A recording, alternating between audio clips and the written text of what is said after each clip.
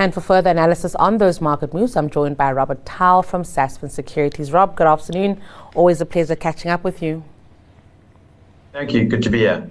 All right, Rob, let's talk about, just general market movements. It's a bit of a weird time, isn't it?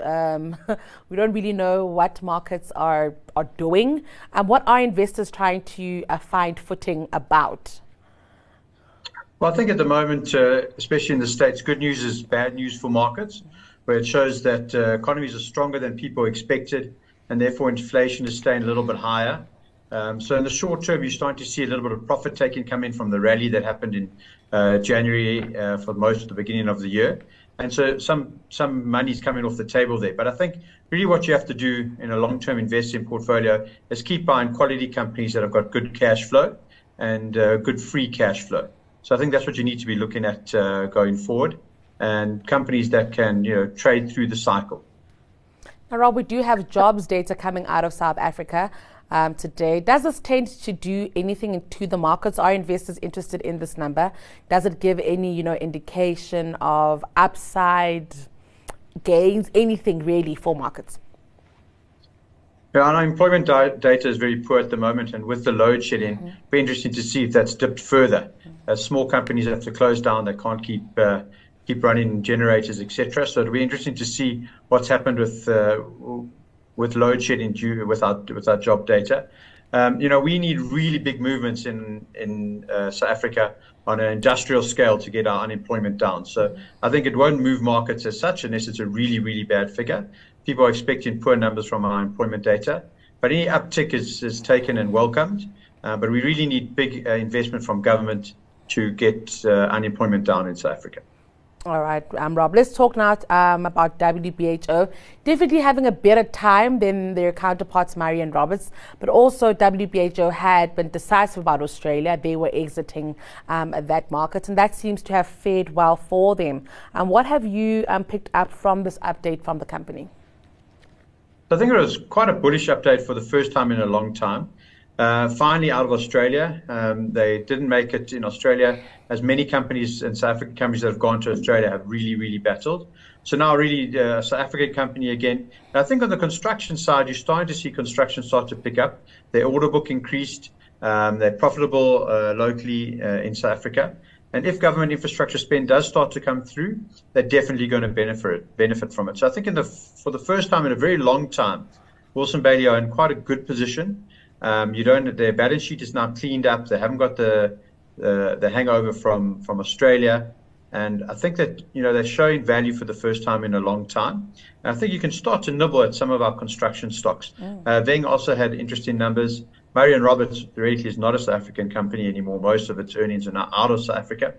But I think on Wilson Bailey's side, looking a little bit better. And if you think that the infrastructure spend is going to come through, it's something that you can look at for your portfolio.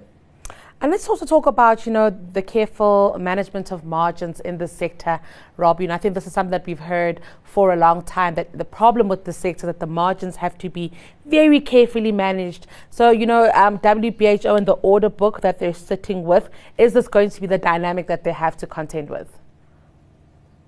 Definitely. I think also in South Africa, you've still got the construction mafia that is, putting dampeners on when you start a construction project, and that automatically minimizes your margins there. Yes, it is very difficult in an inflationary environment, but on the inflationary side, on the commodity side, commodities have come down quite a bit.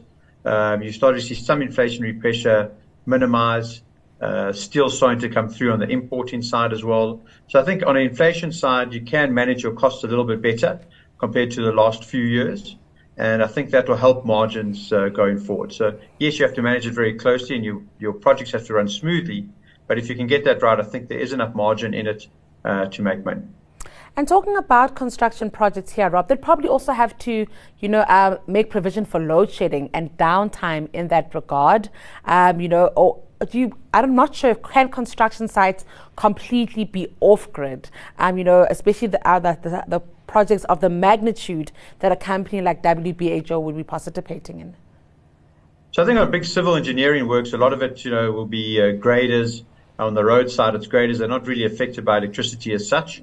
Obviously, if you're putting up an office park and you have to put the electricity in, and you need big electrical welders, etc., yes, then you're going to need electricity. But for some of the construction, the pure building side of it, you don't need power all the time.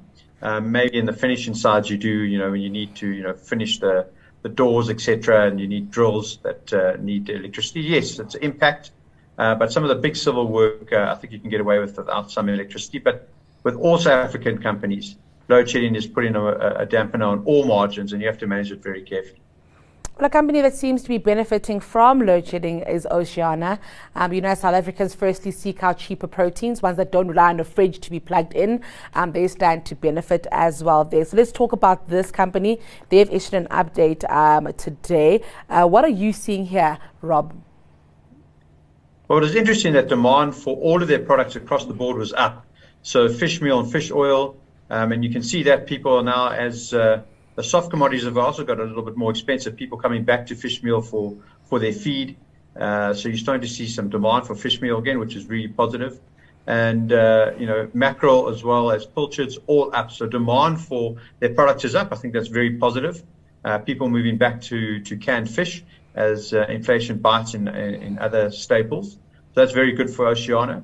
They have to manage a weakening rand on the diesel side, but on their sales side, a lot of their fish is exported in US dollars. So a good set of numbers from them. All three of the divisions looking really strong. And also for the first time, they've sold their cold storage business. And for the first time, there's been no shenanigans that we can see in the financials. They seem to have cleared up what's been happening in the last few years. And a very interesting business. The listed fisheries themselves, you see Sea Harvest as well, haven't had a lot of investor focus on them. But slowly, it's a good cash business, and if controlled well, can do well. So I think a good set of numbers from Oceana on their trading update. Well, Rob, it's always a pleasure catching up with you and getting your insights there. Enjoy your afternoon. That was Sasfin Securities' Robert Towle.